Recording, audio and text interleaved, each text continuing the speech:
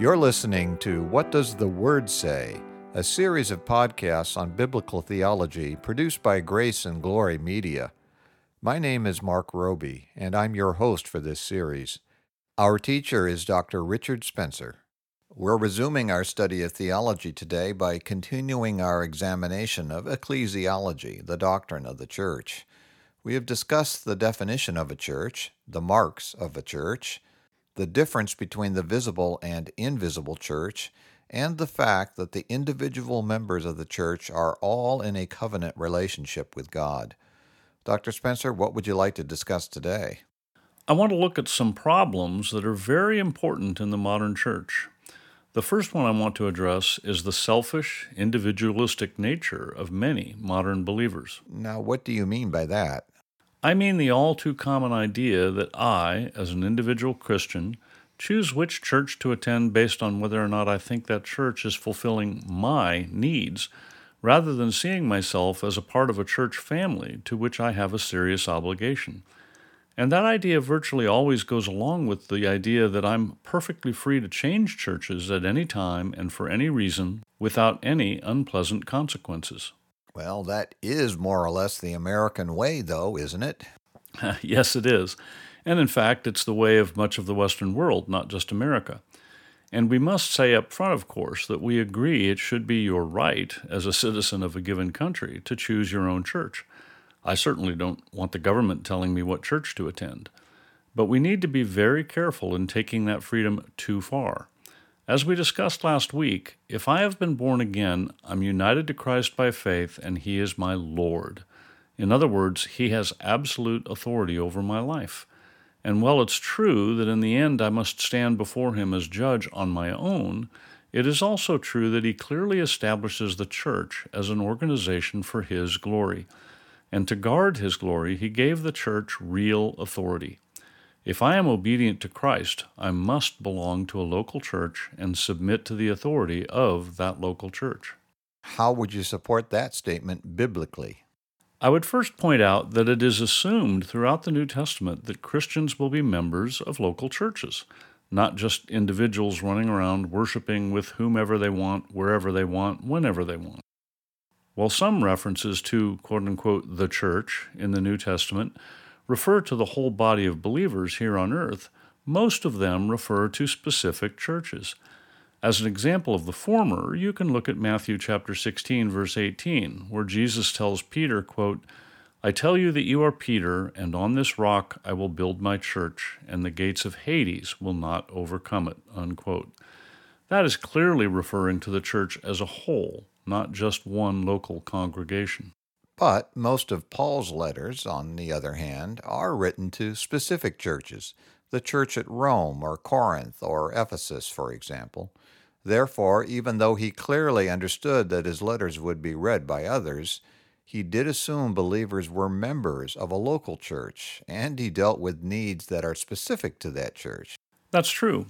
There are far more references to specific churches than there are to the church in general.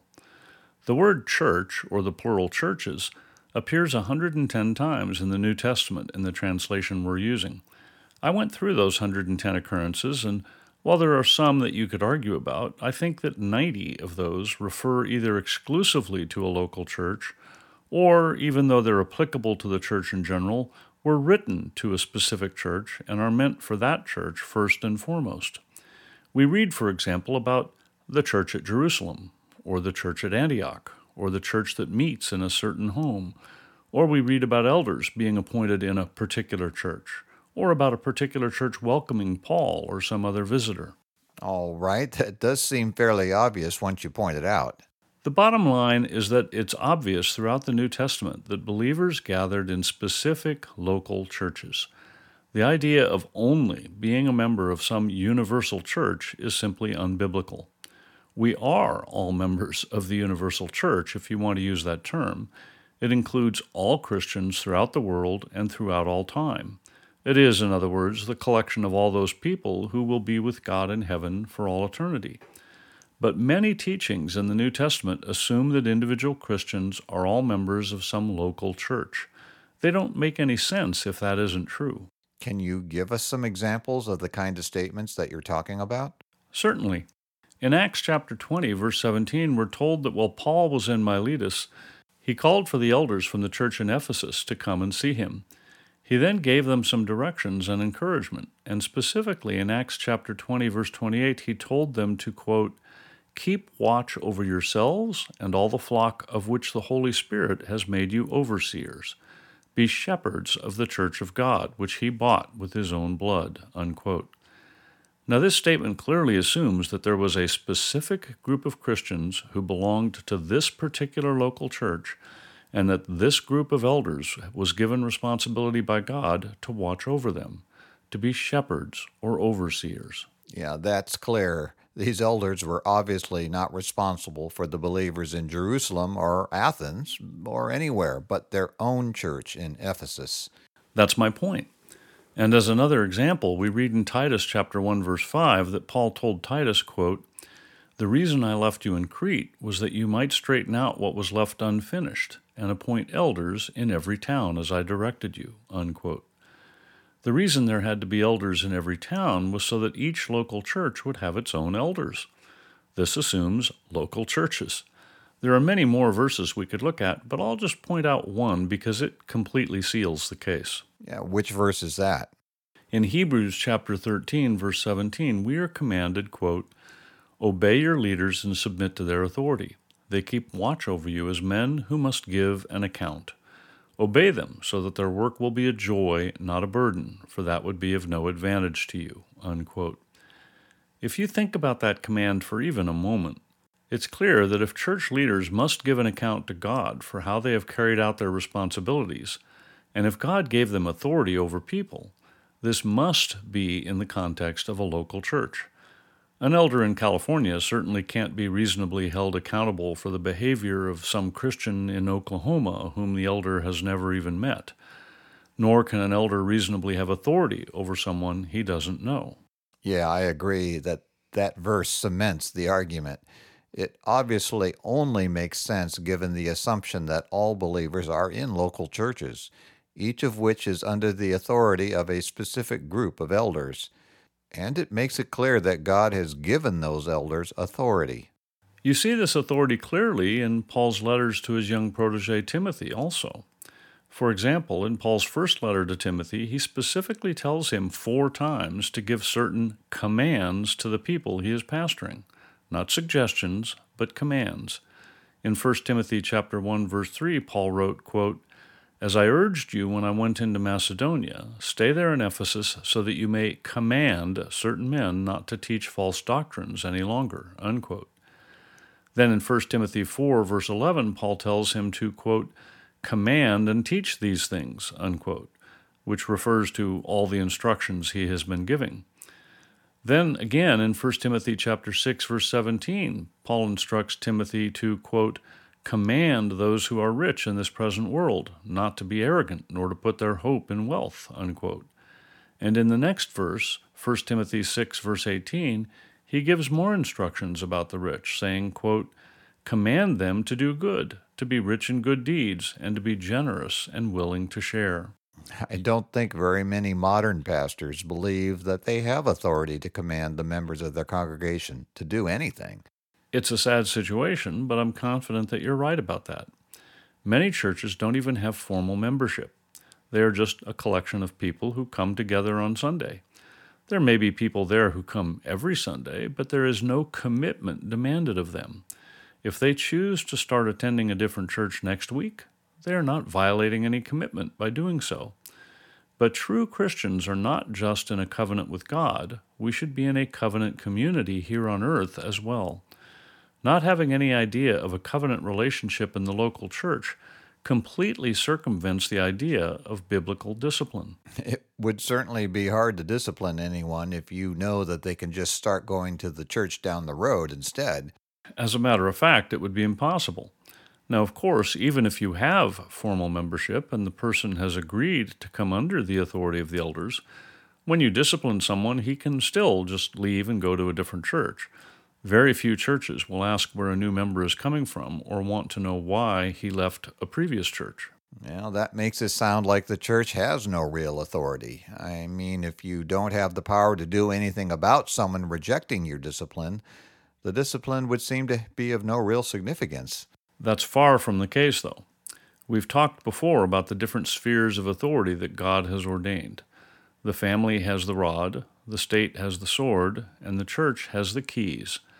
After Jesus told Peter that he would build his church, he also said in Matthew chapter 16, verse 19, quote, "I will give you the keys of the kingdom of heaven.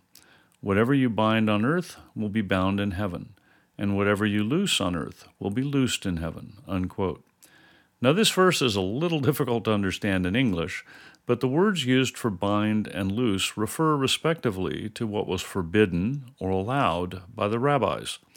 When Jesus spoke of someone being bound in this context, he meant that they are forbidden from entering heaven, whereas if they are loosed, they are permitted to enter heaven. But surely no local church actually has authority to send an individual to heaven or hell. Hasn't this verse usually been interpreted to mean that by preaching the true gospel, the church holds the keys to heaven? If someone accepts the gospel, he's saved, in other words, admitted to heaven. But if he rejects the gospel, the door to heaven remains locked, so to speak. That is the most common way to interpret the verse, and it's correct as far as it goes. But when you speak about church discipline, you can go a little further. There's another verse that's important in understanding what is meant here. In Matthew chapter 18, Jesus is speaking about church discipline, and specifically a word of correction being brought to an individual by the church. In verse 18, he says, quote, "I tell you the truth. Whatever you bind on earth will be bound in heaven, and whatever you loose on earth will be loosed in heaven," unquote. This verse uses the same Greek words for bind and loose as were used in Matthew 16, verse 19. And when it says the person the church binds or looses will be bound or loosed in heaven, that could also be rendered will have already been bound or loosed in heaven. In other words, when the church properly administers church discipline, it is announcing a verdict that has already been reached in heaven. That's a scary thought. But of course, an individual church can be wrong. Oh, yes, of course an individual church can be wrong. But if a person is disciplined by a local church, it is a very serious matter.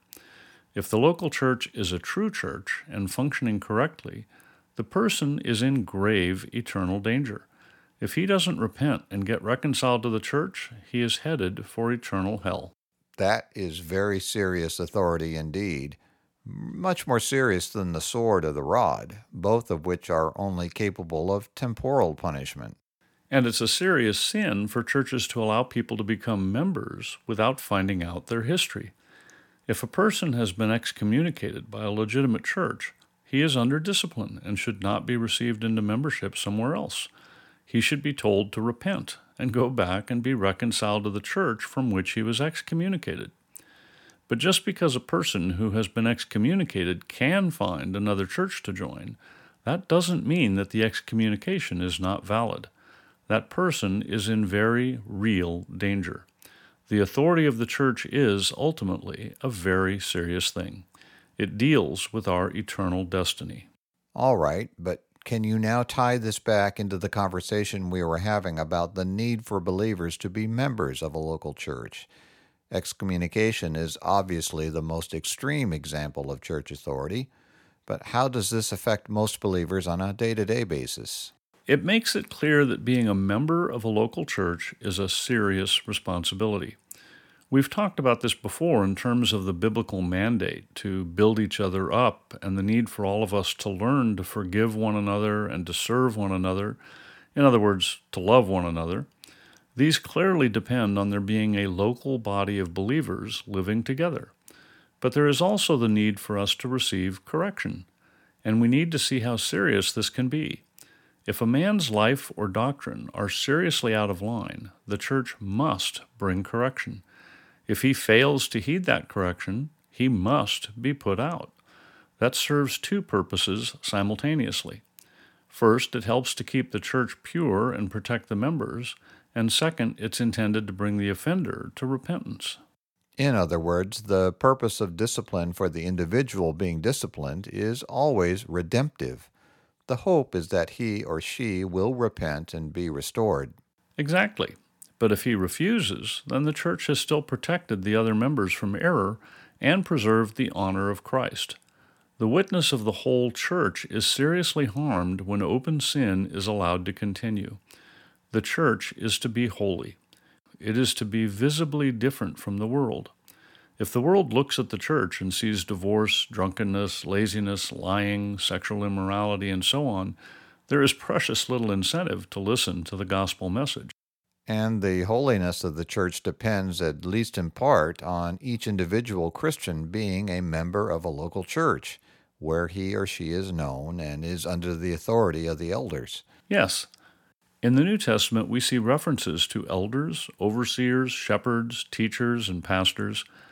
The individual roles are not clearly defined, but the names themselves go a long way in describing the roles. Elders are typically represented as ruling a local church. Elders are usually also teachers and overseers, but it isn't necessary that every elder be a teacher or that every teacher be an elder. The point is that the church is governed by mature, godly men. They are, of course, sinful, fallible men, but if they are mature Christians, as they should be, and they take their job seriously, as they should, then when the council of elders comes to a decision, it is a serious matter. And while we've been discussing church discipline because it's the clearest example of the authority given to the church, the whole idea of a group of believers being bound to one another as a local church is a truly wonderful thing and produces many benefits to the members. Yeah, we've discussed before the fact that we are all given different gifts and are to use them to help each other as well as those outside the church.